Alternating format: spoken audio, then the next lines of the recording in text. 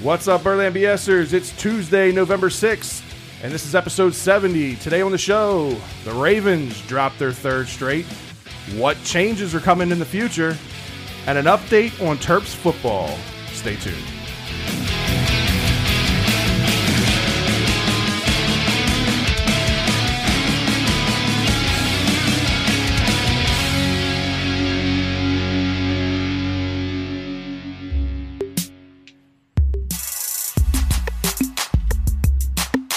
That time, so let's take it to the Birdland. That Baltimore home flavor is coming firsthand. Fred, Scott, and Ryan, tell them the word, man. Mixing a little BS to make it work, man. Sports, they got it. On excitement, the topic. Make sure when they toss you the ball, you don't drop it. With all that swag, you're gonna listen regardless. Here comes the pitch, so it's time to get it started. It's Birdland BS.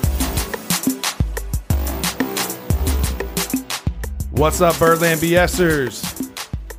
Fred, Scott, and James Caruzzi joining us in the studio today. Appreciate you being on the show, brother. It's my pleasure. I'm glad to be on. Yeah. Scott is in Florida trying to get on the show. He's been in and out with internet connection issues, so we're going to try to make do. Scott will kind of pop in as he can, as his internet connection allows. He's flow rider. Yeah, man. So this is a it's going to be a tough one to get through. This is has not been a good week in Birdland. Got a lot of things to kind of break down, a lot of things to discuss. We'll get into it. Hopefully, Scott will pick up here in a second. But before we get into anything, this week's episode is brought to you by John Scheffenacher of Cummings & Co. Realtors. Are you looking to buy or sell your home? Do you want someone you can trust to go to bat for you? Go see our guy John Scheffenacher over at Cummings & Co. Realtors. John's been in the business for 4 years now and is dedicated to getting you the best deal possible. He's always willing to take your call and be available for you anytime, day or night. For you Birdland fans out there, you may know him as a sunglass guy sitting behind the dugout at Camden Yards. So give John a call today, 443-604-6298. Normally, this is where Scott would chime in with his story about John, but I'll give you a little background. For you guys that have been listening, Scott has used John personally in the past. Actually, John was Scott's realtor when he was looking to buy his home.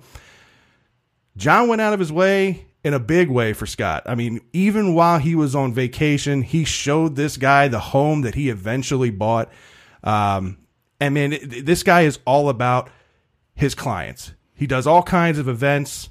He does things like delivering pies during the holidays, like things that, to me, it goes the extra mile. It's something that, not every realtor out there does. Most people, the realtors, customers are just another statistic to them. John is about you making sure that you have the best experience possible and making sure that all his clients are satisfied. So be sure to give John a call, 443-604-6298. Looks like Scott has joined us back. He's got, like I say, he's got a bad connection, but looks like he's back. So just got through the sponsor, it's plug there, Scott, and we're going to get a little bit into this Ravens debacle against the Steelers. Ravens lose a big one, man. This was heartbreaking. Did you get a chance to watch it while you were traveling? Oh, did we lose you again? Lost you again. James. So before we get into this, James, tell everybody a little bit about you, a little bit about your background as far as being a Baltimore sports fan, and let everybody know a little bit inside of you. I'm just I love baseball in general, but I'm an Oriole fan, number one. But I love baseball in general. I've been to a lot of parks on the East Coast and Midwest. I love the Ravens, from good times and bad. Yeah. Right now it's a little bad, but I just love, just sports in general. But, being a local sports guy like yourself, like there's nothing more than your homegrown teams around here. So right. Yeah, that's good, man. That's what we're looking for on these shows. People that can be realist, that can be Baltimore sports fans at heart. Oh, I'm a realist. Right. And I know that about you. I mean, James and I have been friends for many years. We go back to when we were in our teenage years. So know each other for a very long time, and I know that you're very passionate, but yet very real when it comes to your expectations and kind of what you want to see, you know, moving forward with the team. It's not all blinded by orange and purple shades. Nah, you know, we all want to go like 16-0 and win the Super Bowl, but at the end of the day, I see it how it is. If we're good, I say we're good. If we're bad, I have no problem just, you know, telling it how it is. Like some people are like, oh, we're going to win. Even if we know we have no chance, I'm a person like, yeah, we have a chance to win, but at the end of the day, if there's better competition, I'm going to take it. Like, I understand that. Right. So, well, we definitely appreciate you being on the show this week, especially on such short notice and everything, and looking forward to breaking this game down. It wasn't pretty. Nah. Wasn't a good game. I was on the fence one way or the other, whether I was going to pick the Ravens, whether I was going to side with the Steelers. I think ultimately why I went with the Ravens in this game was I thought they'd come out a little bit more desperate. I thought we might see a little bit more drive, a little bit more, what's the word I'm looking for? The passion. Passion, just a little bit more motivation, knowing that, you are 4-4 going into this game. It's a division game. You're at home, and this could make or break your season. There's been a lot of media attention, obviously, given to John Harbaugh and whatnot, and the importance of this game and for the season moving forward. This was a disappointing loss. Well, to say the least. As Joe said, he was excited about this game. Yeah, and he said it just like that too. Yeah, very, very excited. Scott, did you get a chance to watch the game? I know your connection's going in and out, brother. I see you popping in and popping out, but you get a chance to watch the game while you were traveling? Can't hear you, Scott. Might have lost you again, but that's all right.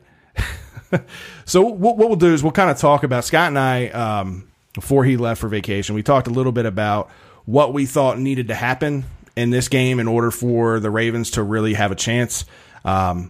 Obviously, pressure on the quarterback has been an issue ever since the big Titans game.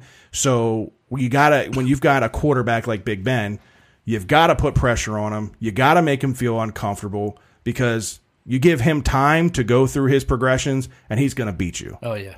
He's going to beat you. So you got to do that, and the Ravens weren't able to get to Big Ben, weren't able to disrupt him at all. So it was a big it was a big point of emphasis going into this game, was getting the pressure, and you failed. Yeah. There was no Suggs. There was no up the middle with Williams. Right. He just looked like he can do whatever he want like usual, or find a way to get something out of it. Right. It was just tough to watch. Yeah, it was very tough. It looked old and slow out there. Yeah. Yeah, and that's kind of been the story the past 3 weeks. We'll get into that a little bit later. The other thing that we talked about was time. Yeah, we can hear you, brother. It's a little broken up, but we can actually hear you now. All right. I'm gonna give this a shot. I'm just gonna give you my quick opinion, and then I'm gonna hop off here because this internet connection is not holding at all down here. But this might be to see actually on property here with the Steelers. Yeah, we lost you there, Scott. Yeah, audio was really bad, brother. We're sorry about the technical difficulties there. It's apparently not a very good connection there. In connections on vacation. Yeah, connections on vacation as well. Wi-Fi took a left there. But yeah, so I think Scott was kind of hitting on some things that that we were talking about. For me, kind of one of the big things going into this game also was time of possession. Keeping the defense off the field as much as you possibly can, and the offense extending drives and continuing, to run clock. They weren't able to do that. They weren't able to convert enough on third downs. So that was a big thing. And I thought, as far as an offensive attack, that if you were going to attack the Steelers defense, the way to do it was through the air. Their corners are pretty lackluster, and they're pretty suspect. but you still you can't abandon the run altogether, because in the NFL, these defenses are too smart. When you become one-dimensional, it's much easier to stop an offense than if you're actually running the ball. I mean, you've got Alex Collins, who had 9 carries this game. Yeah, that's a lot for him compared to other weeks. Right. But also, Lamar, I think he played a little bit more in this game than any other one. Right. Yeah, and he did. And that's a whole nother debate that we could get into. I know Scott and I talk about it pretty much every week. It's something that neither one of us are much of a fan of. No. And then Harbaugh, after this game, made some comments about the Lamar package. It kind of perked my ears and kind of made me think I could kind of see the direction of this team and what it's going to happen here at the end of the year, especially if they continue on this path. If they don't turn things around, we may see more Lamar every week from here on out. It may be to the point where he ends up starting before the end of the year. Well, he said he wanted to put more plays in for Lamar. Right. He talked about it today, then he wants to run more too. So I don't know if he's including him. Right. Well, I think the big thing that came out of today's press conference was that he made the statement that he wants to give Lamar an entire series instead of coming in for third down conversions or the occasional trick play here and there. That he wants to actually give him an entire series, which is interesting. I mean, that just goes to speak volumes of what they think of Flacco's performance so far, because it's not like Lamar's getting out there and lighting the ball, lighting it up when he goes out there. They haven't really seen much from him throwing the ball yet. No. I think he's thrown the ball 11 or 12 times total this year. Correct. And also Joe just, gets to stand on the side and, twiddle his thumbs and just be average Joe out there. So right. And that's what it is. Just it's an average team, Right. There's nothing exciting about this team at all. Yeah, no, I'm right there with you. It's real easy as a Ravens fan to try to, stay positive with this thing and try to look at, some of the good things that have happened. I've read a lot of things online and I've listened to a lot of things through, Twitter and whatnot. And there's fans out there that want to point out the way that the defense started and that they're still ranked in the top 5 as far as defensive statistics. These games that they played and they put up these good defensive performance were against crap quarterbacks. Anytime they've gone up against anybody in the top 10 as far as quarterback play, they're a totally different defense. They look lost. Yeah, they said Peterman, he throws one interception for every 13 he's passes. Like 11%, and he's in interception percent. Yeah. It's absolutely ridiculous. But like I said, we talked about like our defense is up there number 1 or whatever. But if this defense was playing like 5-6 years ago, it wouldn't be a number 1 defense. No, and it absolutely wouldn't. The game has changed. Yep. And this defense, it's showing its age. The issues with Weddle in coverage. The issues with Mosley in coverage. Not that Mosley's more of an age thing, but Mosley is obviously, he's always had issues with coverage. We talked about that before. Oh, yeah. But it seems magnified. And Jimmy, people think he's a top 10 or top 5 corner, but he can't even play 16 games, and he looks great in 4 games. If I play 4 games on something, I hope I'm better than half the people on our team anyways. So right. I just don't see it. Some people think he's like the greatest thing from sliced bread, but right. Give me a full year. Right. And he can't. I mean, between injuries and suspensions and everything, it's and there's another guy that you're overpaying for for the lack of performance that you get. Like you said, you can't keep him on the field for 16 games. It's bad. But in this game specifically, I mean, it was a game of poor decision making, inefficiencies, the time of possession. We talked about that going into the game. 36 minutes to the Ravens 23. That's huge. Huge difference. And I mean, when you've got a team like the Ravens, a defense like the Ravens that has some aging veterans, you can't be out on the field for that long. Like you've got to extend plays as an offense to keep your defense off the field. And then as a defense, you got to be able to stop teams on third down. Like this team was not able to get off the field on third downs. The Steelers were 10 of 16. And it's frustrating to me because, you know, being a season ticket holder and being on the upper deck, you get a really good view of how the plays break down. Yeah. And you could see clear as day on third downs, all they were doing was running quick slants. They were running hitch routes. They were running bump and rub type coverage where they were, you know, using guys to kind of pick.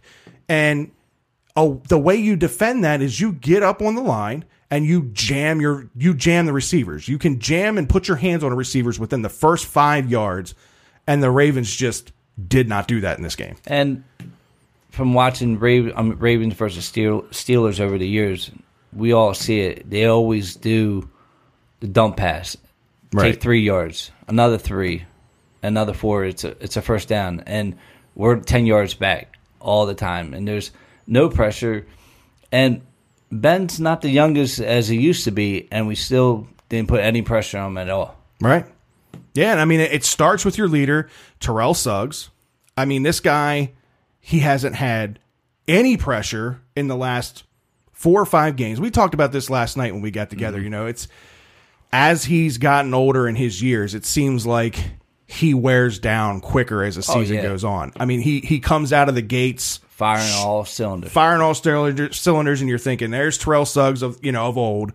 And then he gets about 8 or 9 weeks into a season, and it starts to dwindle down.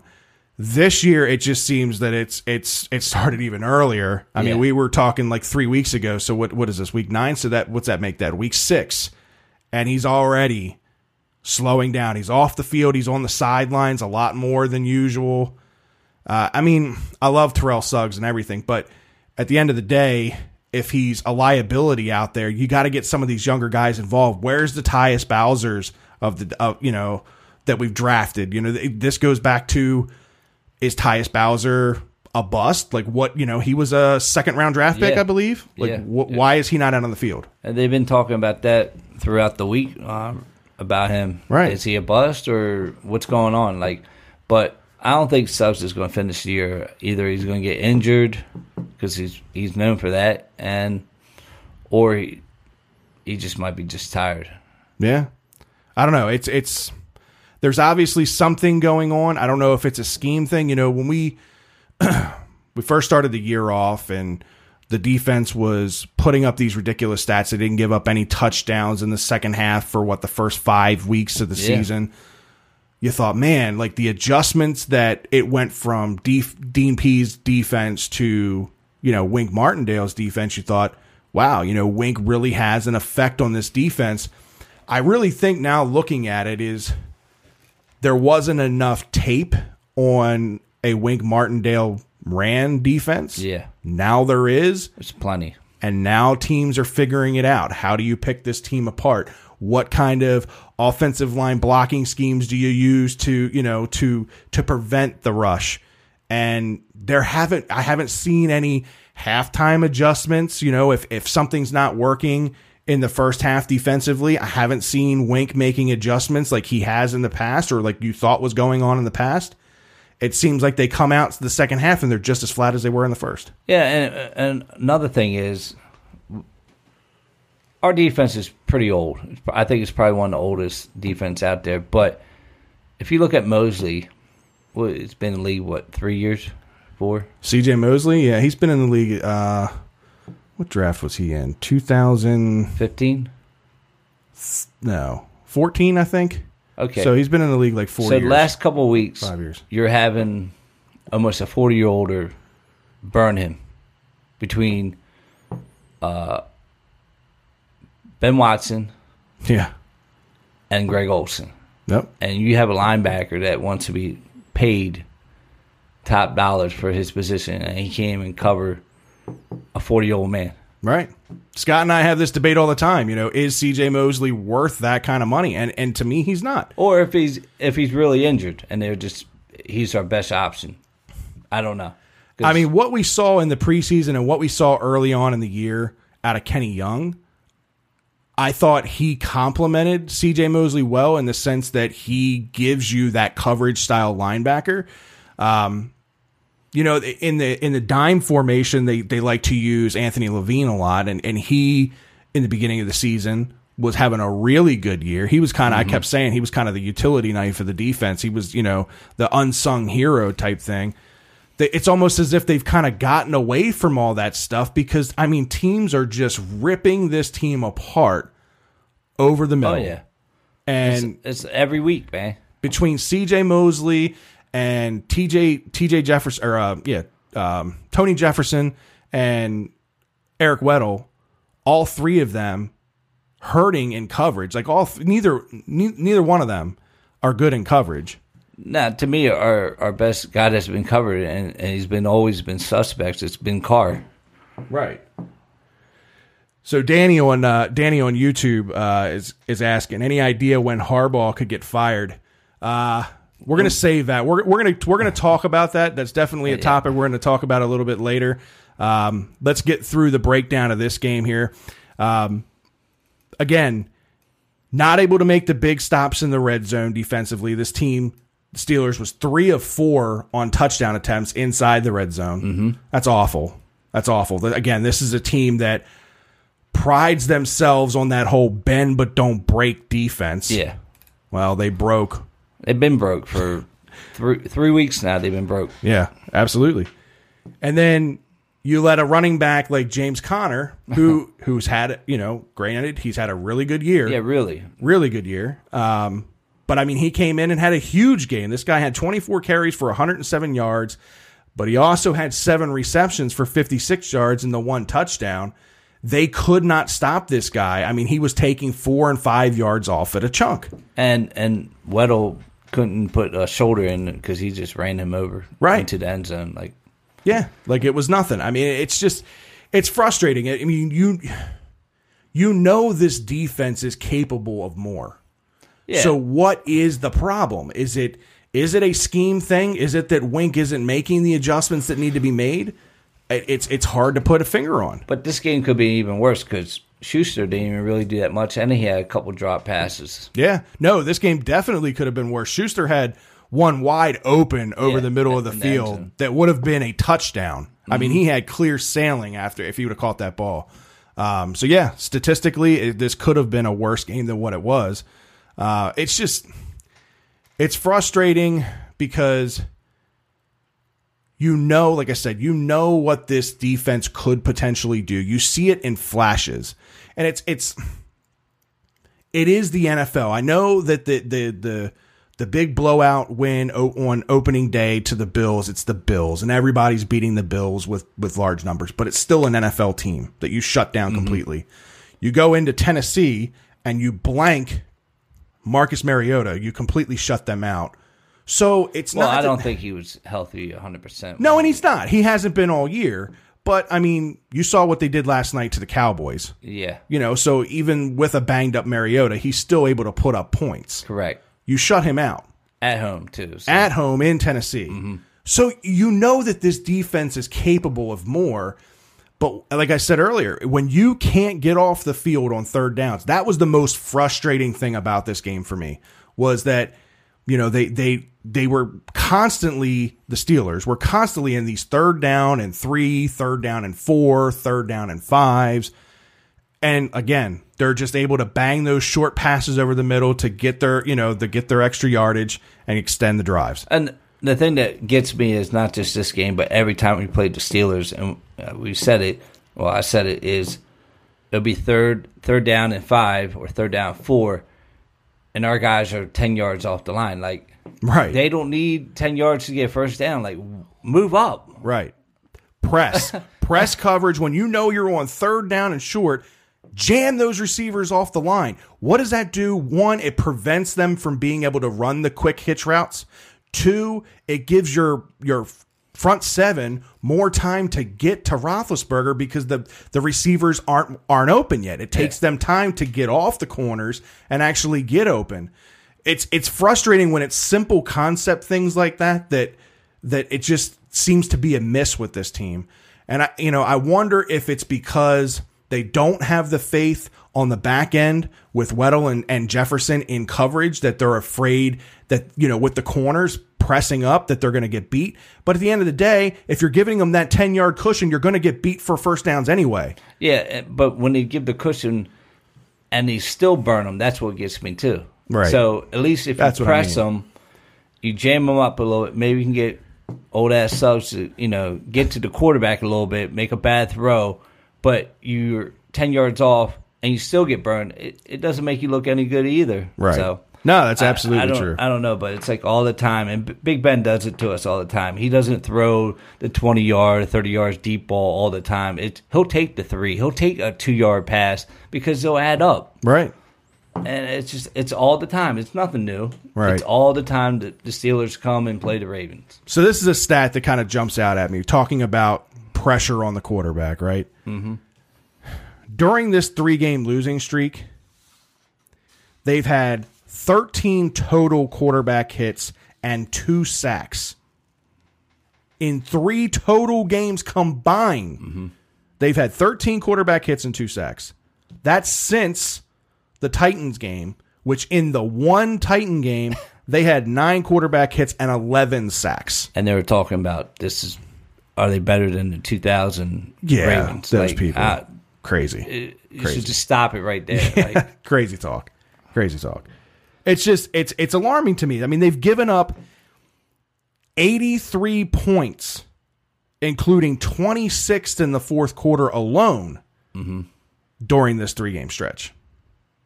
They've given up 1,125 total yards, and they've had 1 turnover. Their number 1 defense, Fred. Yeah, it's frustrating. I mean, that's why, like, you kind of gotta take some statistics and some power rankings, whatever the hell that shit even means anymore. No. You got to take that stuff with a grain of salt. Do the eye test. I said this earlier on the year when we were playing some of the lighter competition. Yes, statistically, this defense is ranked the number 1 defense in the league. But really, are they the best defense in the league? No, but No. But also one thing is, I think the Ravens were behind 14-6 at the half. Yeah. Well, just to give you a little stat, Baltimore is 14-47 under Coach John Harbaugh when losing at the half. Wow. That's 14. just losing. So Yeah, it doesn't matter if you're losing losing by at- 1 No. or if you're losing by 30. Losing at the half, they're 14-47 under John Harbaugh. Wow. Yeah, so that just tells you that this team just cannot. It's not clutch. Nah. They're not. They're not a team that's going to finish strong. They're a team that if they get behind early, they struggle at coming back, and that's it's part of the totality of why I think Harbaugh is just not the right fit here, and we'll get into that further a little bit later. Yeah. I don't want to kind of deviate from that, but we'll definitely talk about that. Let's talk a little bit about what went wrong offensively in this game. And in all honesty with me, it starts and ends with Joe Flacco in this game. I've said this before. I'm not a Joe Flacco apologist. I've always been a Joe Flacco fan. Yeah. I think, like I said, he is by no means elite. He is by no means a top 10 quarterback even in this league, but I do believe that he's above average. I do believe that he is above average quarterback that can go on a run and win you a Super Bowl a la 2012. Now, that's a totally different team in 2012 than what we have now. Well, that's why he's getting the money that he is. And that is exactly why I got them. Exactly. This game was what everybody that hates on Joe Flacco, this was their aha moment. Like, this was their, everybody was kind of looking at Flacco's stats this year and saying, oh, he's having a career year and he's doing all this and, he's finally got weapons and whatnot. But the Flacco naysayers, just wait. He'll show up. He'll show up. And he showed up in this game. Locking in on receivers. But no bad Not balls, going though. through his progression. Yeah. Not going through progressions. I think that was like the biggest telling point of why he did not succeed in this game. And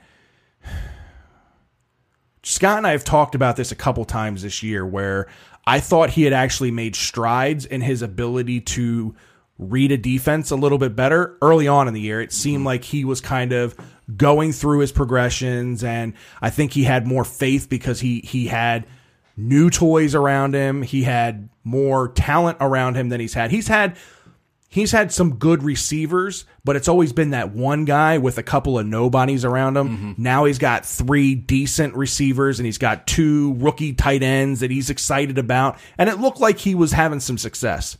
But what he did in this game was exactly what he's done in the past, and that's lock in on one target, and when that target isn't there, he's either scrambling around, it's too late, he's sacked, or he's making a poor decision. Or I don't know if he just slept on the wrong side of the bed and had a stiff neck because it was mostly looking to the left, not to the right. So maybe just had a stiff neck. I don't know, but he doesn't look at the right field at all. Right. No, he doesn't. And I don't know if he when we just talked about this, maybe he's a little worried about the line since it's, Yeah, and I mean that's obviously not having Stanley there. Exactly, that's obviously a factor. You go into this and you don't have either one of your starting tackles. Stanley is out. Now your blind side's kind of open. Hurst. Right side, Hurst is out. And you've got a rookie in Orlando Brown, which played a very good game. Hell of a game. and I'm hoping that he has kind of cemented himself there at the right tackle position. That is, Scott and I have been saying that pretty much all year. Yeah. Like, where is this guy? He was preseason blowing it up. Right. There was no reason the only thing I'd ever heard, and I've said this a couple times, the only thing I'd heard was that he was having trouble picking up the playbook and having trouble with some of the schemes and things of that nature. It was a, difference transitioning from college to the NFL playbook. But he didn't look like he had any problems with it there. He didn't give up a single pressure in this entire game. Nah, he held his own with Watts too. Right. He pancaked Watts on the one. Yeah, he put him on his ass.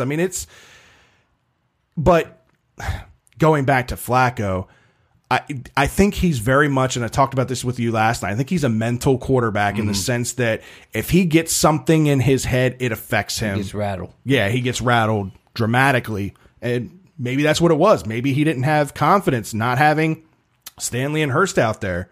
And, it was just poor decision after poor decision, bad throw after bad throw. There were underthrows. There were throws behind receivers. I know Flacco hasn't historically been one of the most accurate quarterbacks in the NFL. He's always around like the 58 to kind of 60% mark as far as completion percentage goes. But some of these throws were just way off the mark. For instance, the one to Crabtree, in the end zone where he short-armed that one, and it landed. Yes, Crabtree maybe could come up with it, but he had to dive to get to the ball. Like we said, he didn't go through any of his progressions.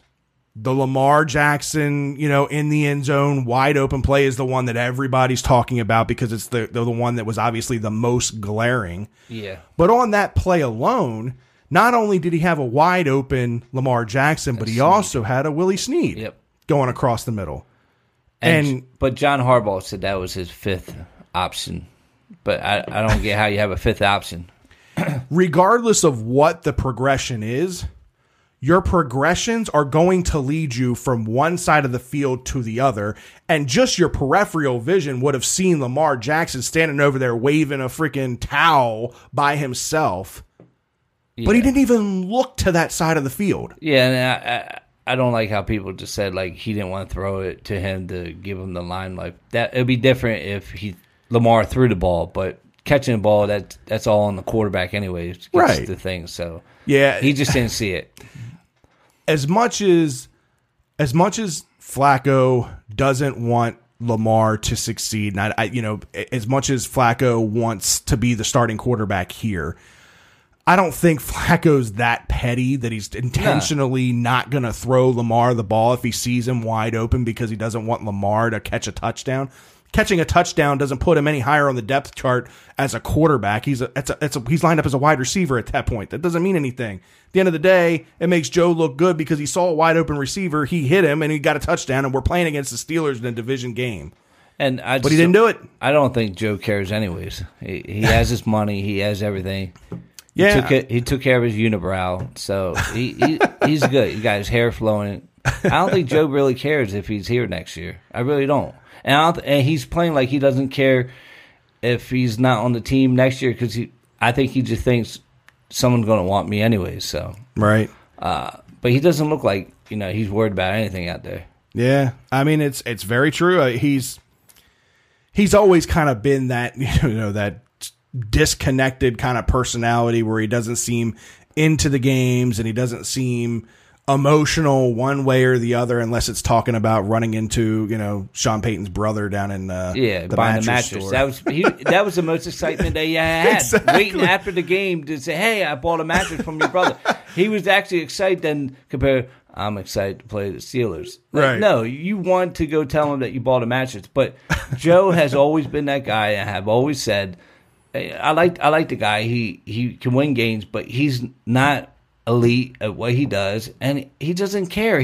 And being a quarterback, to me, you need passion. That's how you get the guys going in that huddle. You look at Drew Brees, you look at Aaron Rodgers, you put a firecracker up their ass, and they fucking play. Right. But Joe doesn't have it, and these players don't care. Yeah. Like, it's so blah out there. I'm just tired of watching it. I'm tired of watching him on the sideline, just like, oh, I can't wait to get off and go to McDonald's through the drive-thru and get my chicken nuggets in my Ford F-150. All my endorsement deals. That's all he cares about, like taking care of himself, and that's what, to me, that's all he cares about. There is no passion with him at all. Yeah, I mean it's frustrating, and like I said, I've been in Joe's corner for a very long time. This is 11 years now. Nothing's changed. No. He's still the same Joe now that he was 11 years ago when we drafted him. No. Maybe his hair looks nicer. I tell you what, Fred, I'm pretty sure you never played like quarterback, but you play flag football or whatever with your friends.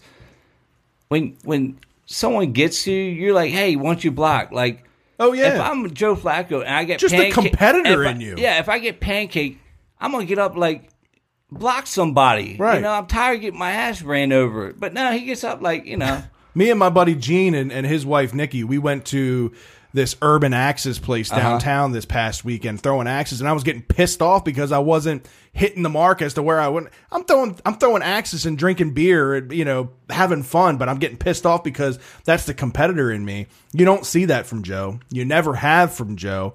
I mean, does that keep him from being a productive quarterback? No. It's a personality trait, but as a quarterback in the NFL, that's a crucial position to be the motivator amongst men, right? Yeah. Like, he is the voice of the huddle. He is the voice of the offense. But it goes on deaf ears because he just doesn't have that fire behind him. And there is something to say about what Ray Lewis brought to this team and this organization as far as the passion. We talked about this last night, how he was able to make players around him better than what they were.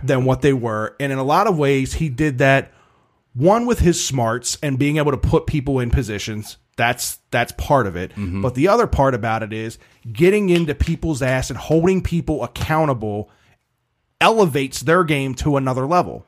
Well, when, let's say, someone would give up a touchdown, he would go grab that corner and get in his face and be like, you missed this, Joe.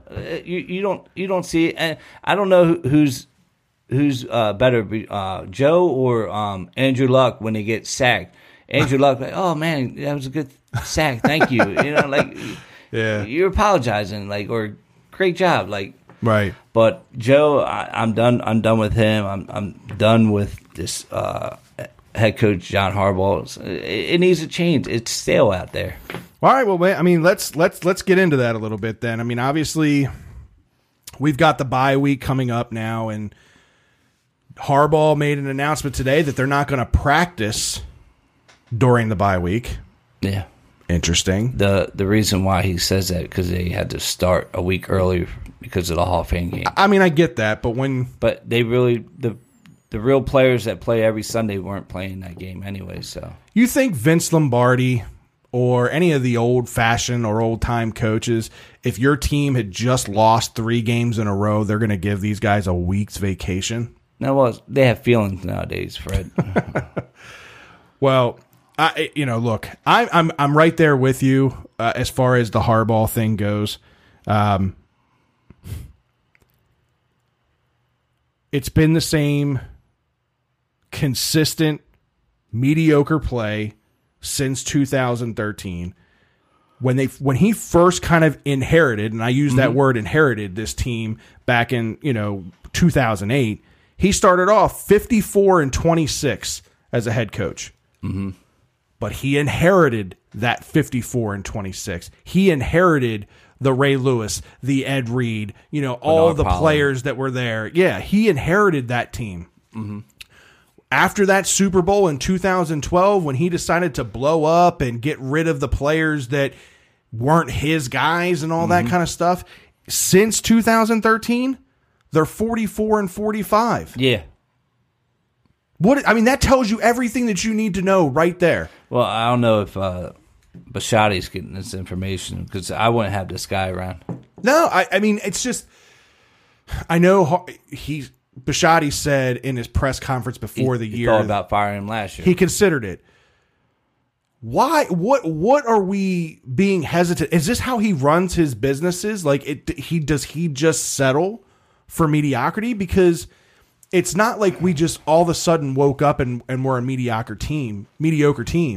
It's been this way since the Super Bowl. Yeah, correct. And who's the guy on YouTube that said about John Harbaugh is going to be fired? Yeah, so Danny, he was asking should Harbaugh Well, be Danny, fired? the thing is, and Fred and I have talked, is the way that the Ravens are, they run everything to me like a family. So they're not going to fire him mid-year, which they should.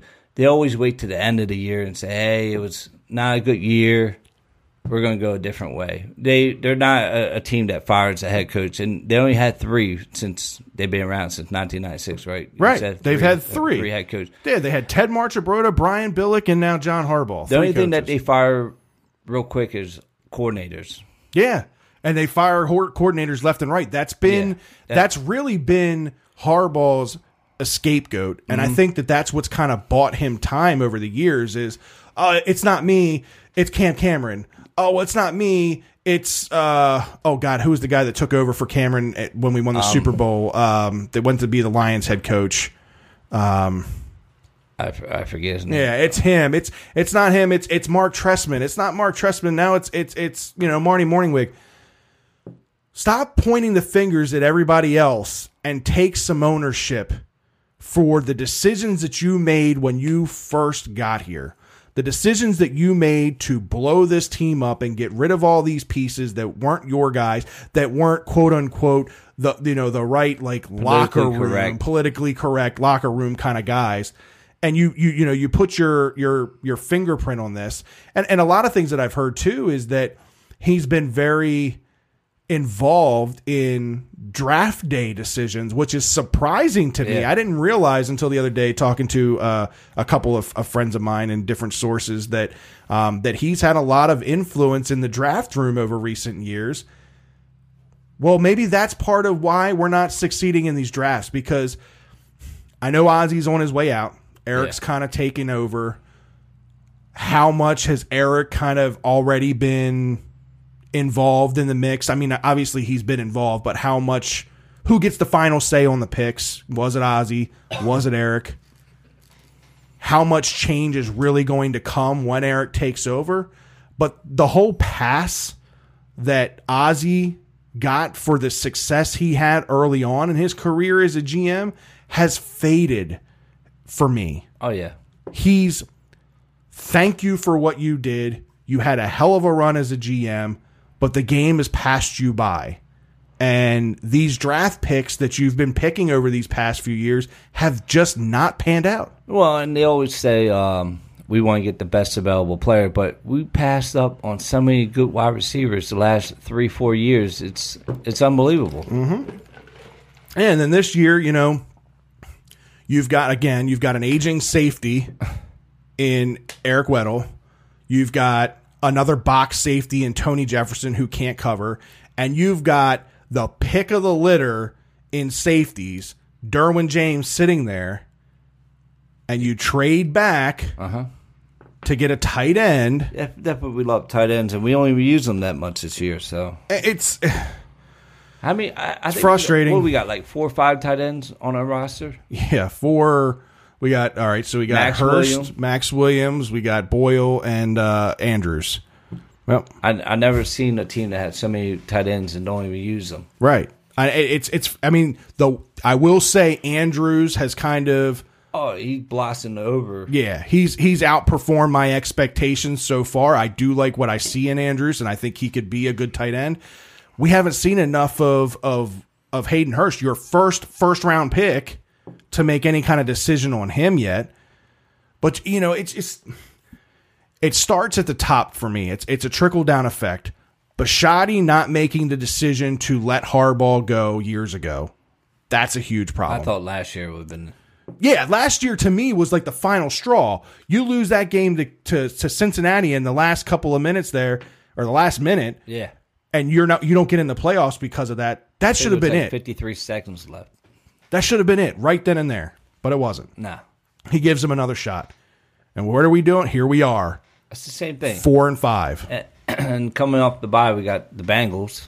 It's not going to be any No. walk in the park. No, I mean, you looking at the remaining, schedule from here on out. Yeah, I got it right here. But I tell you what, There's no way this team gets to the playoffs. No, I think even Oakland's going to give us the trouble because that's who the Ravens are. We always struggle against teams that we should be killing them. Right. Yeah, they play down to their competition, or its lack of being prepared. However you want to chalk that up. It's frustrating, man. I can't see this team now with this loss to the Steelers getting any better through this bye week by giving them a week's vacation after you just had your ass handed to you. You had your asses handed to you in 3 games. And now you're getting a week's vacation to go take on the Bengals, who whooped your ass at their house, who always give you problems here at M&T Bank. Always. Well, I just thought they'd been on vacation for 3 weeks now, so I thought it would have been plenty. Right, yeah. I feel like they've been gone a little too long already. Might as well give them a coupon at the nail salon or masseuse or whatever.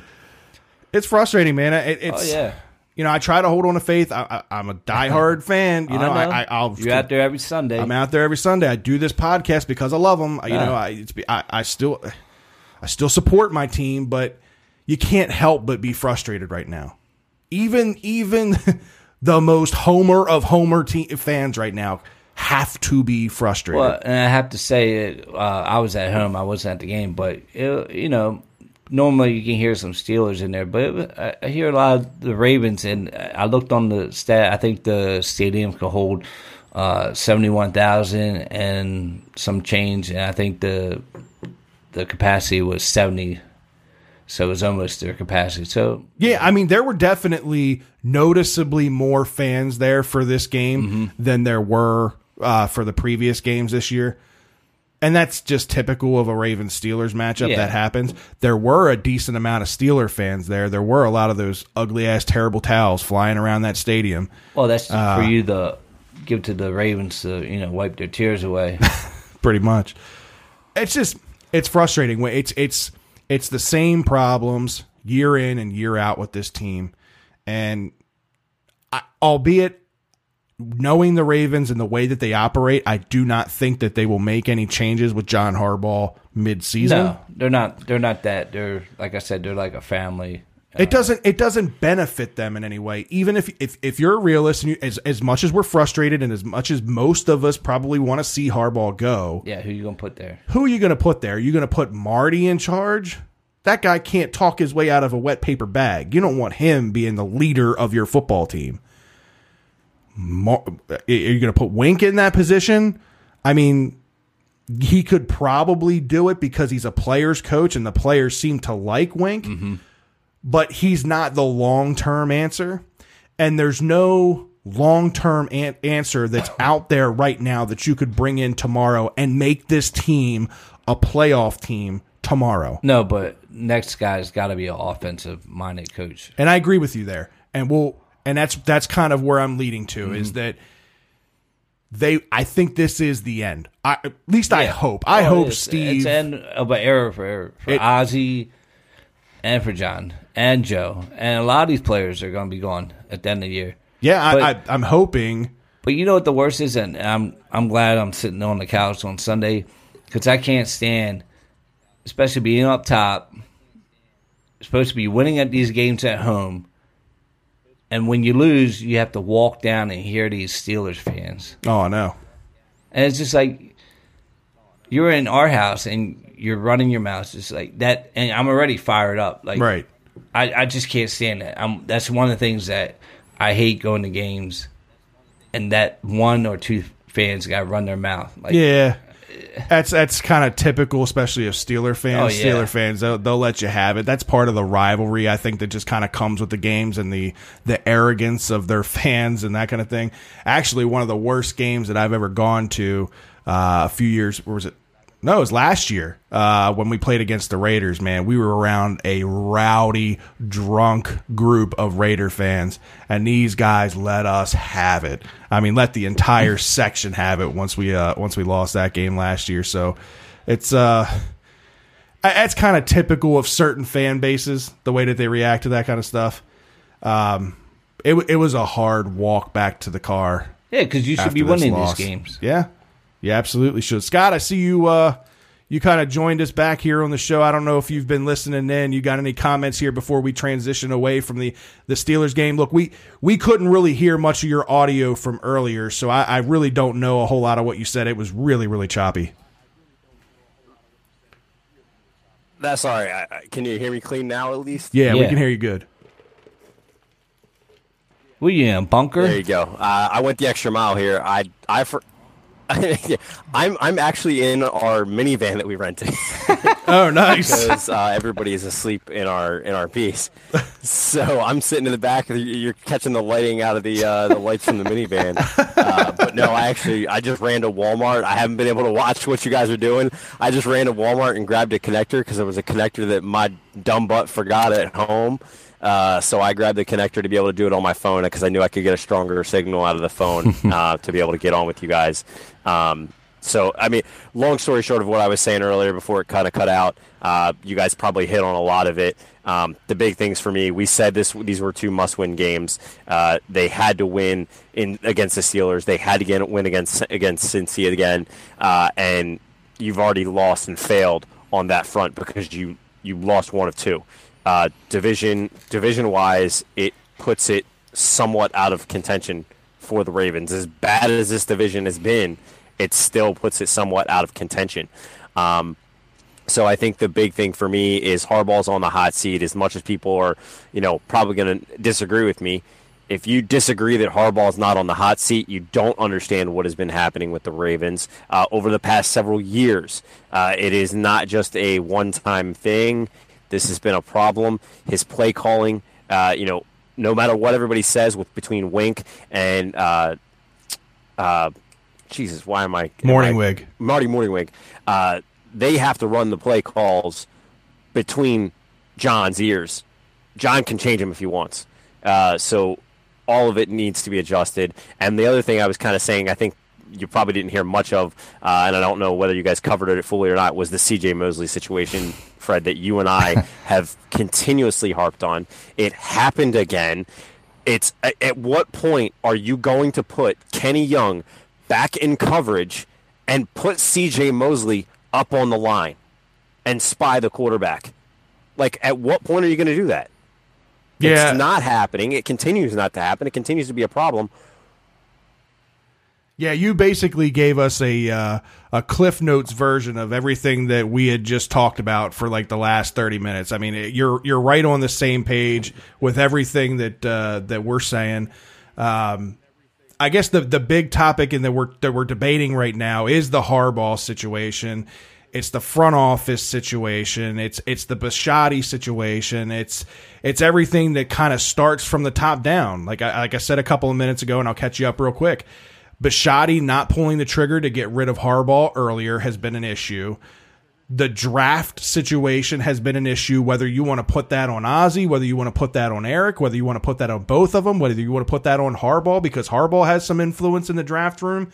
It starts with all that. When you fail at the draft, what that does is that makes you have to go out and spend money on free agents where you missed in the draft, which puts you tighter against the cap. And then the Ravens have a problem with overspending on players, which makes you even tighter against the cap. And it creates, it's a snowball effect. And that's the problem is it's been from the top down, this trickle down effect, and it's led to a mediocre product on the field day in and day out. It's a JV. It's a JV football team. Yep. You're absolutely right. It continues. Yeah, no, I agree with that. It's absolutely a JV football team. It continues to be a team. Look, do they have their moments? Absolutely. There are some great plays that we've seen, but the past 2 weeks especially, we have seen the playbook get written on how to beat the Ravens' number one defense that was number one just 3 weeks ago. And we've seen the playbook written, and we've seen it executed. That's the big thing. And Cincy, they did it once. If you don't think they're going to do it again, Wink has to step up and make a change. Because if he doesn't and he gets run over, in my opinion, it starts to become not just John that's on the hot seat. It's Wink. We're back to the same old defense getting burned all the time. So it's just going to depend on what happens. Cincy's going to play a huge role in how quickly everything goes down. Not if at this point. It is going to play a role in how quickly it goes down. Remember, this stuff is making national headlines and national media on Harbaugh being on the hot seat. And I know that there's people out there that disagree.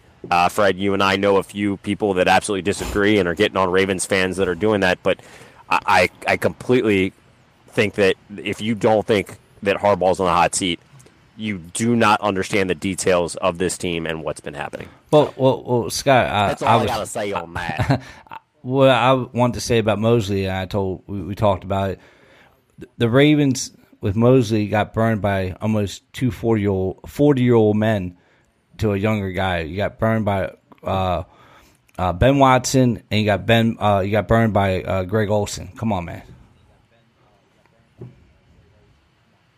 Yeah, no, absolutely. You can't be getting burned by those guys. I 100% agree. That's a great point, James. You can't be getting burned by. I mean, granted, they are veterans that are very crafty.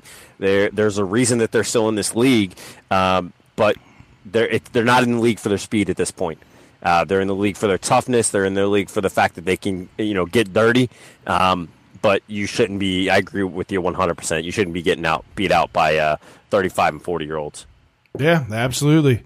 Well, that's before we lose your connection, Scott, because I want your take on the next topic. We're going to skip over some stuff and go straight into some Terps football. I'm going to do a quick recap. So Terps lose at home to Michigan State 24-3. Big loss. I mean, this was a game that they weren't expected to win by any stretch of the imagination, but you looked at the remaining portion of the schedule. They need the one extra win to get the 6 and become bowl eligible, and you thought if they're going to pull a win off, you're at home against an unranked Michigan State team who has some question marks at quarterback. But unfortunately, they weren't able to pull this one off. There was a lot of things that went wrong in this game. Obviously, weather played an effect in this game with the wind being as crazy as it was.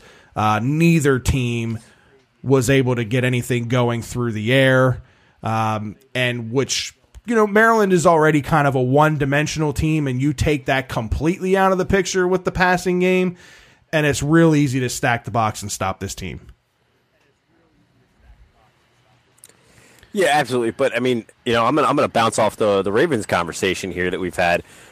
One of the things that is lacked, and this is not just the Terps, but one of the things that I feel really lacks in college is your tight end play. the across the middle. There's not a lot of teams that can do it. Ohio State is one of the biggest teams that can do it with some of their tight ends. Their wide receivers aren't afraid to come across the middle either with the short 5-yard passes. In college, it's either you run a flea flicker, you're running the ball, or you're throwing it deep. Or option. That's college football. It has always been college football. What's that? Or the option. Or the option, yeah, absolutely. But it's not very dynamic. You can, as soon as you see the lineup on the play and how the guys are lined up at the line of scrimmage, you can pretty well take a guess, 9 times out of 10 be right of what the play is going to be, or at least pretty damn close. So for me, that's one thing that has lacked. And a game like this, that's one thing that you need, is you can't have your running backs be so predictable, because you can't throw the ball. And like you said, weather did play a big role. I didn't get the chance to actually watch it. I was actually able to catch some highlights once we landed, because I was actually flying on Saturday. But when I did see it, I saw a lot of the highlights showing a lot of the same thing. Obviously, you couldn't go deep with the ball because the wind was playing a huge factor. But the running game was just so predictable. They weren't able to move the ball as well as they have in the past. And that just shows you that when you take away one portion of a game for both teams, in a sense, while Michigan did get a little bit more going on offense, it was still a big effort that just got stopped by Michigan's defense continuously. Yeah, absolutely. I mean, going into this game, obviously there's a lot of turmoil and a lot of things going on at the University of Maryland, a lot of changes, a lot of emotional things for the team to have to deal with. So there was the battle of trying to be mentally strong going into this game. You've put a pretty decent season together considering all the things that you've had to deal with at 5-3 going into this game. Then you've got the weather factor going into this, like we said, that made them kind of one-dimensional. But there were situations in this game with turnovers that could have changed the outcome of this game. I mean, Byron Cowart, he had the huge interception return with 11 minutes to go, and then fumbles the ball at the goal line, and it's recovered in the end zone by Michigan State.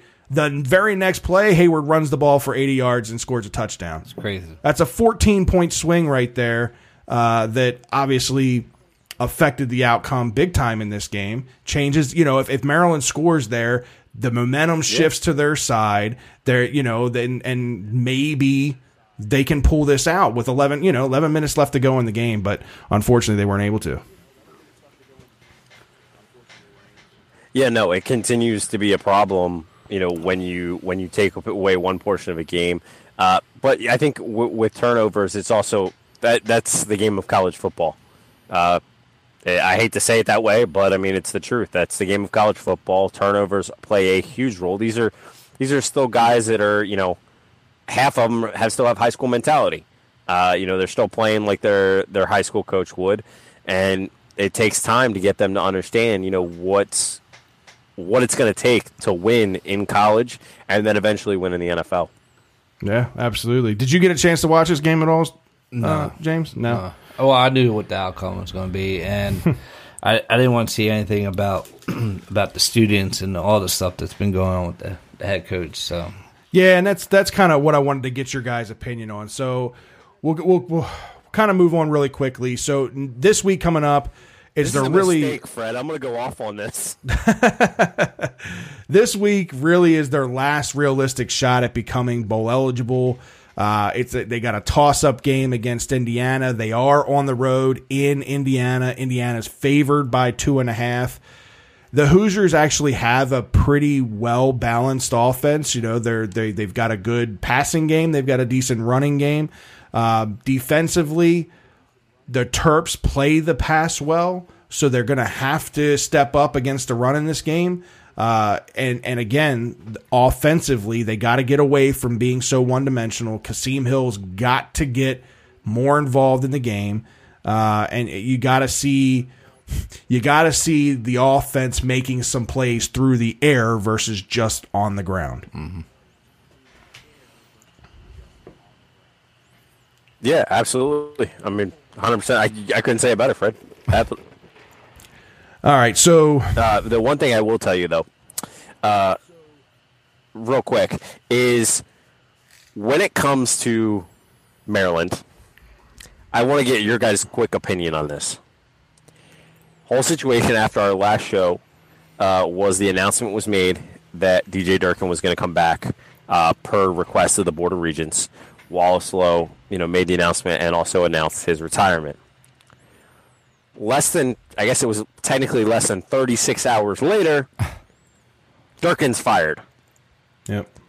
How stupid do you have to be to recognize that move made you look worse as a college? Because now you're saying, oh, well, we made a decision and we're going to stick with it. Oh, but everybody doesn't like that decision? Okay, let's change it. Let's do it to what everybody wants. It's absolutely ridiculous. I've had conversations. I have multiple people that I work with that graduated at different levels. I have people that work for me that graduated just last year and the year before. I've got two of my bosses that graduated 10 and 12 years ago. And so for all of them, they hate this. It's such a big thing. And I think we can't not talk about it real quick because it was so huge that it made national media. They're getting questioned. I don't know if either of you heard Tim Tebow rant about it. Oh, yeah. He didn't agree with the decision, but he basically just said that same thing. He went off and was saying that, look, you look worse now because you made your decision and then you realized that everybody didn't like your decision, so you said, okay, we're going to change it because everybody doesn't like it. So you look 10 times worse. And some people are putting this on Wallace Lowe. I know he's the president, but he does have to answer to the Board of Regents. It's the Board of Regents' fault. They never should have said that their recommendation was to keep Durkin in the first place, knowing that was going to be the kickback from the students, from the media, from everybody, saying, look what happened. A guy died on this guy's watch. You need to do something about it. And it's crazy that it had to get to that point, but I figure we at least have to talk about it real quick, and get each of your guys' opinion on it and how you feel that got handled, right after our last show, them turning around and changing the decision back. Yeah, I mean, that was going to be the next thing that I brought up, obviously, but here's my kind of take on it. I agree with 90% of everything that you said, and I'm right on the same part. I mean, kind of the whole progression of things was handled terribly. And it starts, like you said, with the Board of Regents, but the president, Dr. Lowe, ultimately had the decision whether he reinstates Durkin or not. Yes, the Regents made the recommendation, but it's not the Regents' ultimate decision, yes or no. So for Lowe it's not like he got the recommendation and then ran to the microphone and was like, yeah, Durkin's our guy and we're going to back him and all that. He had time to sit back and really think about what was in the right interest of this university, what was in the best interest for the current players, what's in the best interest for the future growth of this program, and what's in the best interest of, let's face it, the deceased parents. Correct. Like, there's so many things, there's so many different aspects that this affects.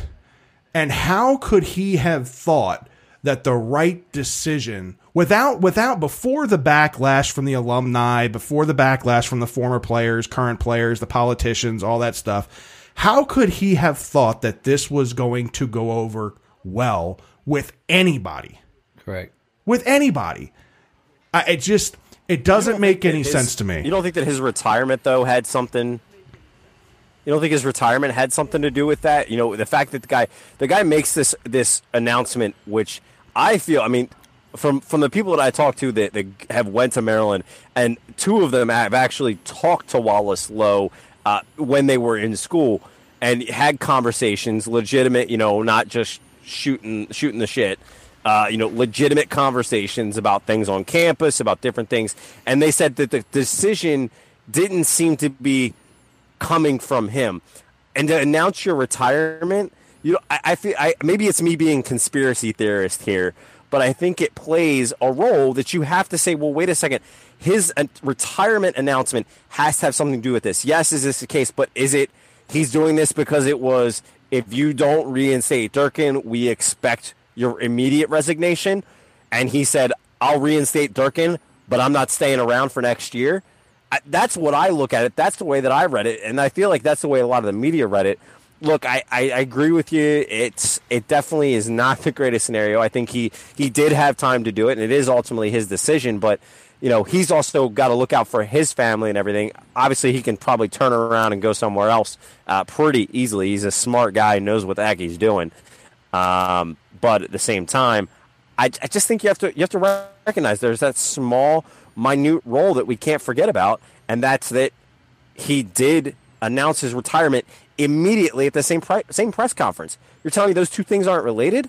I just don't see it. Well, if I get that he was going to retire, but he said he was going to retire after the year. I think if you really wanted to set a message, you would have retired after that press conference.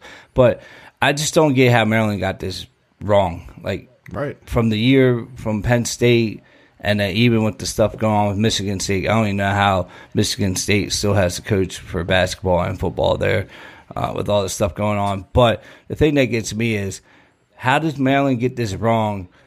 And I have heard that apparently Maryland's broke.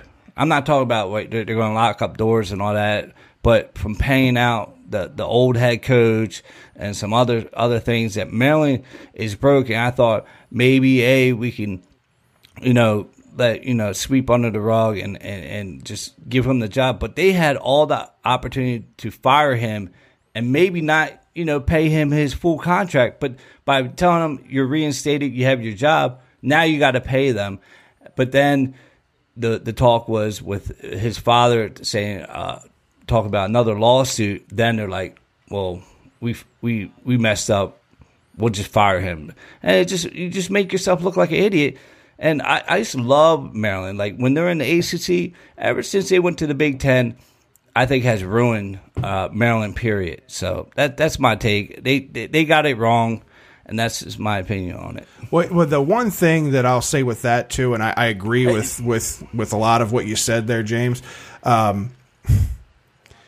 there's a problem with the way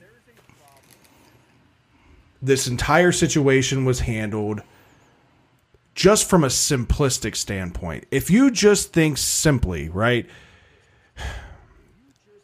you're going to have to pay this guy's contract out one way or the other, whether that's if you bring him back or whether you can him. You're going to have to pay his money regardless. Unless it was found that it was part of it. Right. Well, okay, that might be one way out of it. Yeah. Right. Okay.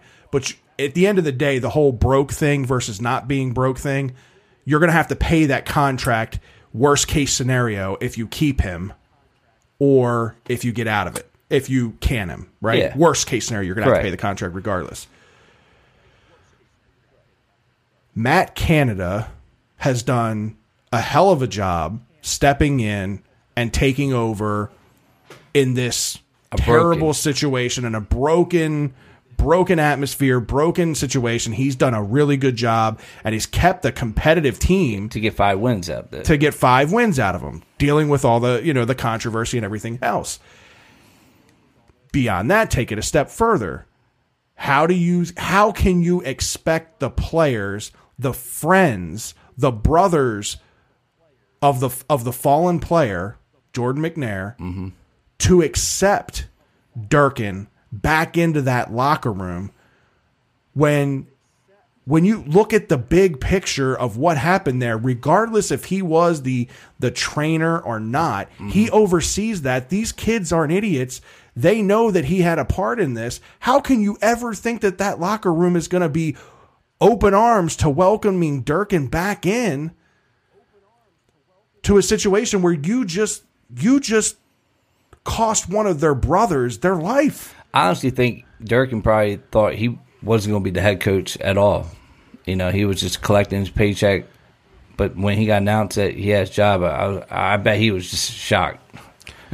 I mean, he had to have been. As much as everybody else was shocked, I can't imagine that he was thinking the entire time that he was going to keep his job. There's no way. I don't. Scott, I mean, what do you got to say? No, there's no way he thought. There's no way he thought he had his job back. He had a guy die on his watch. Right. That is the undisputable, irrefutable fact of this whole situation. A guy died on his watch. Now there's this back and forth stuff you and I talked about of, oh well, who did the Athletic guys report to? Da, da, da. He's your football player. Right. You are the one that is responsible for him. You know, Fred, you said it last week. You walked into his parents' home and told his parents, I will take care of your son. And you didn't. So you didn't think you had your job. If you thought you had your job, you were delusional.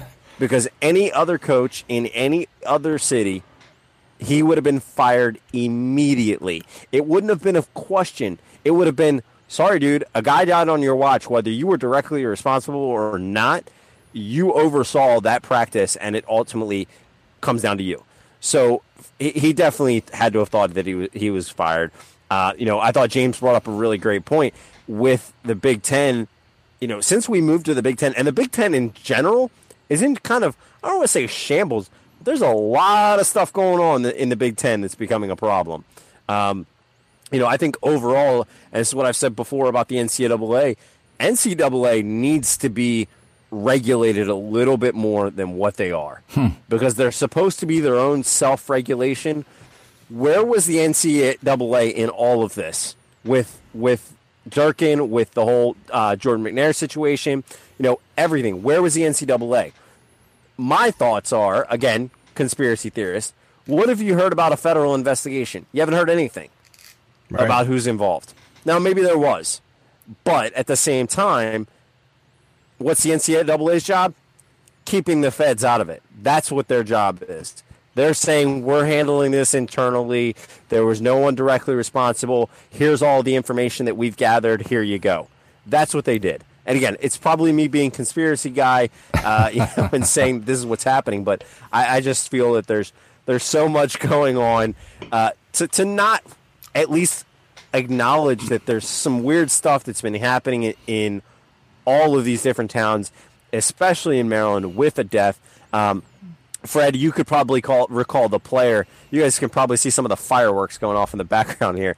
But as far as this goes, there was a player that was a lineman for Maryland that posted on Twitter this past week during the election, basically blasting the Board of Regents in Wallace Lowe for the original decision.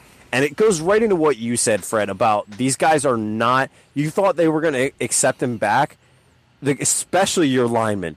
There was no way, senior or freshman, sophomore or junior, that any one of those linemen was going to accept Durkin back as their head coach. And the proof was in the pudding when they met with the team saying that this was the decision that was being made. As we said last week, half of the team, and I confirmed this week it was over half. There were only about 10 or 12 guys left in the locker room from what I've been told, and that has created more issues within the locker room. So supposedly there's also have been fights since then about guys who were big Durkin guys. Apparently they loved him, they thought he was great, they didn't think he was at fault, but it has created such an issue that he needed to go.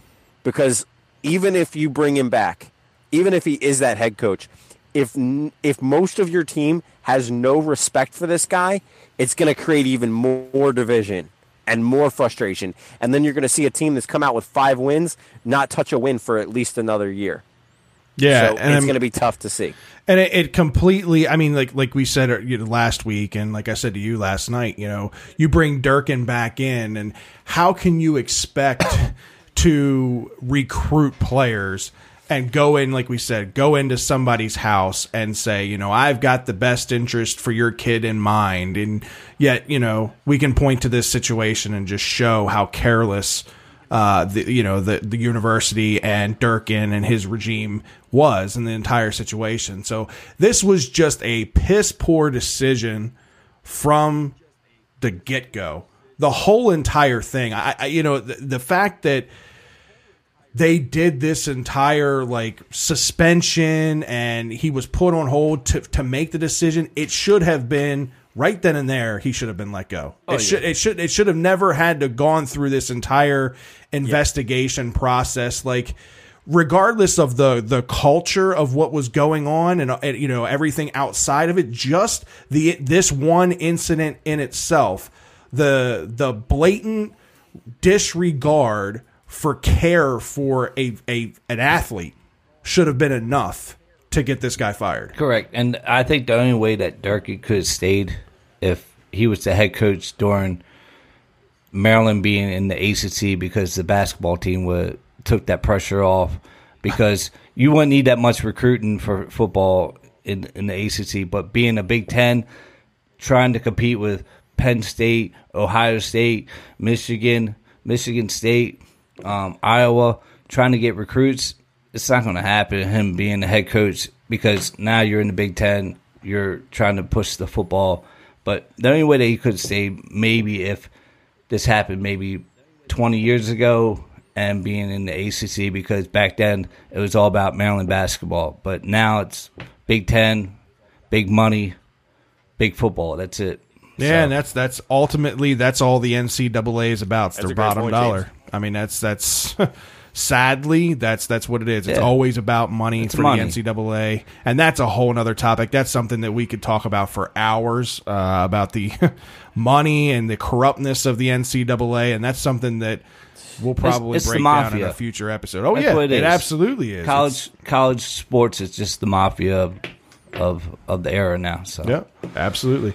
Well, Scott, look, before we let you go, anything you got left to say before we sign off? Sorry for all the technical issues. If I would have had my connector, it wouldn't have been a problem. The connection here at the place that I'm staying at on Wi-Fi just isn't that great. So like I said, I'm doing this from the phone. I appreciate all the listeners out there sticking with us through this. James, huge thank you for you being in studio. I know you've been in the studio. What do you think now? I got to get your thoughts. What do you think? How did you think your first time on the show went? I think pretty well, but you're on Flow Rider, so you're on vacation time, so you forget some things. Yeah, I'm allowed to forget one or two things here and there. Correct. Sorry. You had Mickey Mouse on your mind. Huge thank you, guys. Huge thank you to everybody. I did. We were at Disney today, so I was wearing my Birdland BS gear. I sent Fred a picture. We'll be posting it on social media later. And actually, not tomorrow, but Wednesday, we're going to be at Magic Kingdom.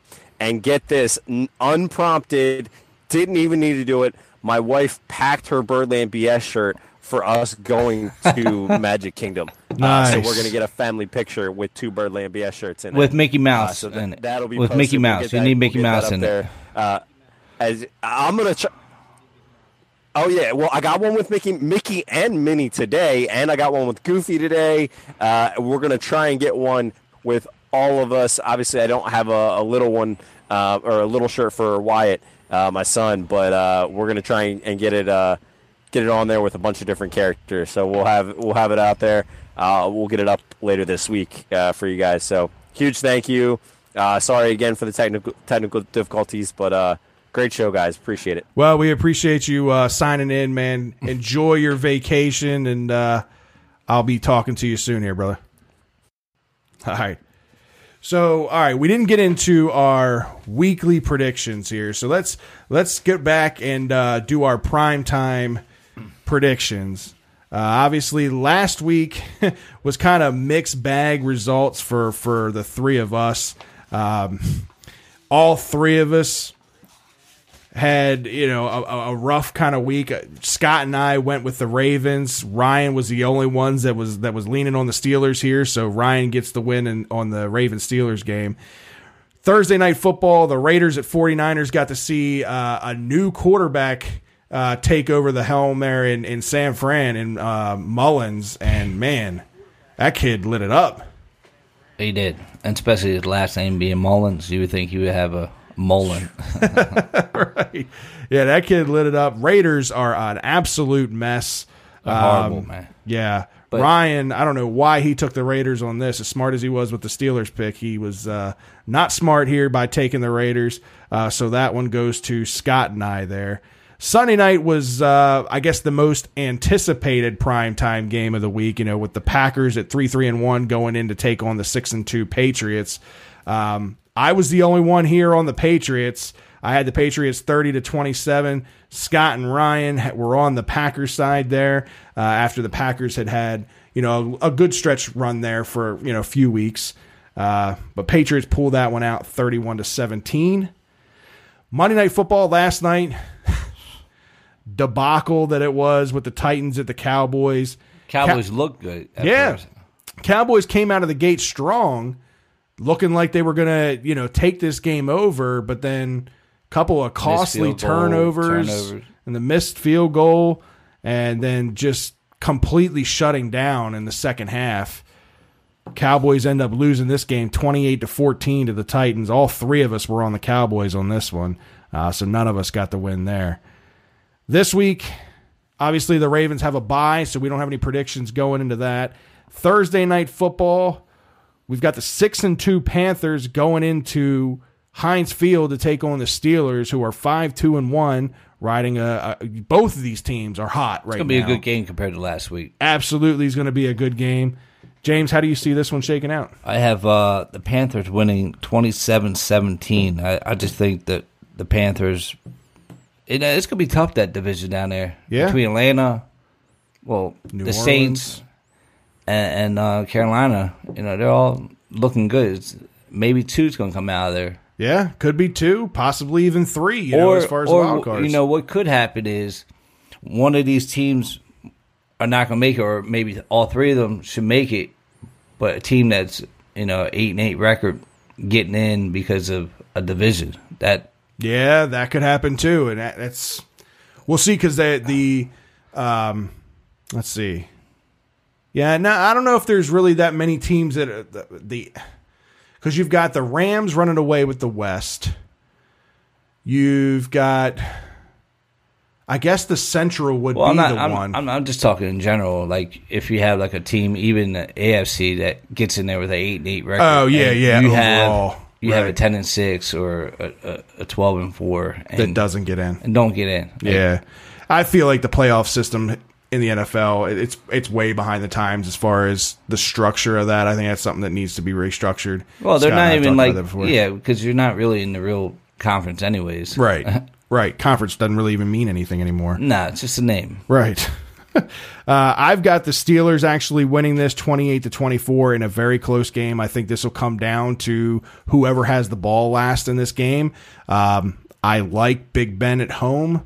I think what Norv Turner's done down there in Carolina for that offense has really turned the tide for Cam Newton and his career, and we're starting to see Christian McCaffrey getting more and more involved in the offense. DJ Moore, too. Yeah, and DJ Moore, out of University of Maryland, that you're starting to see Cam utilize his weapons more and more, and that offense is starting to really, really click. And he still has his legs. Yeah. Scott's got Panthers winning this game 32-28. Sunday Night Football's got those Cowboys again going into Philadelphia to take on the Eagles. Eagles starting to maybe figure some things out there. That's a team that struggled out of the gates that everybody kind of expected to do well after winning the Super Bowl. They got the new weapon in Golden Tate. I kind of expected them to make a move, but I thought it would have been more from a running back perspective. Thought maybe LaShawn McCoy might end up there. Well, they're not like the Ravens. They're not going to overpay for a guy. Yeah, I guess that's true. But they did. They went after their guy in Golden Tate, and they got him. And I think it's a good complementary piece. Yeah. He's still a hell of a productive receiver at 30 years old. He's got good hands. He's got really, really reliable hands. Very good clutch receiver. I do have the Eagles winning this in a runaway. I've got them winning 30-17. How do you see this playing out? I have the Eagles running away 30-13. Okay. All right. So you're right there with us. Yeah. Ryan also has this 27-17. Scott, I don't know what the hell. I don't know if you wrote Cowboys by mistake. I don't know what's going on there, but you got the Cowboys. He's on vacation, but I swear if he would caught the game last night, I think he would be changing this. Yeah, I guess, but I'm going with it because that's what he sent me. He got the Cowboys winning 24-17. Monday Night Football, and I can't believe this game wasn't pushed out or changed or something, but you got the 1-7 Giants, Scott's second favorite team, going into San Francisco to take on the San Francisco 49ers at 2-7. This game would have been totally unappealing had it not been for this new rookie quarterback coming in Mullins. Well, it was kind of exciting to watch him last week, so I'm a little excited to watch it. Well, I think if it wasn't for like the weapons that Giants have, I think it'd be pretty close with the Raiders game. Right. Yeah, no, I agree. I've got the 49ers winning this. I think it'll be close. I mean, I can't say that the Giants aren't going to score any points because Eli's awful, because they do have Saquon Barkley, and we've talked about him in the past. Like I believe that Saquon Barkley is one of the best backs in this game, and if you put a line around him, he would prove that. So I think they'll keep this close, but I do see the 49ers winning 23-20. How do you got this one? I have the 49ers winning 24-17. All right. Yeah, it looks like we're all on the same page here, as Ryan's got the 49ers winning 24-20. 1 point different from mine. And Scott also has the 49ers winning 30-17. All right, man. That's pretty much a wrap on this week's episode. Again, pretty apologize for the technical difficulties with Scott out there in Florida, but we'll try to work that out a little bit better for next week. Appreciate each and every one of you guys tuning in as always. Sorry for all the Facebook comments and whatnot out there. I wasn't able to keep up on it this week. I got a lot I'm trying to run here. If my brain was a little scattered, I apologize for that. Be sure to check us out on the web at birdlandbs.com, where you can check out all of our episode and learn a little bit about Scott and I and Ryan. Get some Birdland BS gear to help support us and help show your pride and how much you love the show. Also, check us out on birdlandsports.com. It's a website full of a bunch of different shows like ours and a bunch of different bloggers, some of the best in the Baltimore area. So if you're looking for more content, good site to check out. Be sure to follow us on social media. Check us out on Twitter at BirdlandBS. You can follow me at FredBLBS. You can follow Scott at ScottBLBS. We're on Facebook, YouTube, Instagram. Everything is Birdland BS. Be sure to like, follow, subscribe, and share to be a part of Birdland BS Nation. If you got anything you want us to talk about, be sure to use the hashtag Birdland BS Nation, and we'll get your question in on the show for upcoming episodes. As always, be sure to check out the audio podcast on Spotify, iTunes, Google Podcasts, or any podcast app of choice. Thanks for tuning in. As always, for Scott in Florida, for our special guest, James, I'm Fred. We'll see you guys. See ya.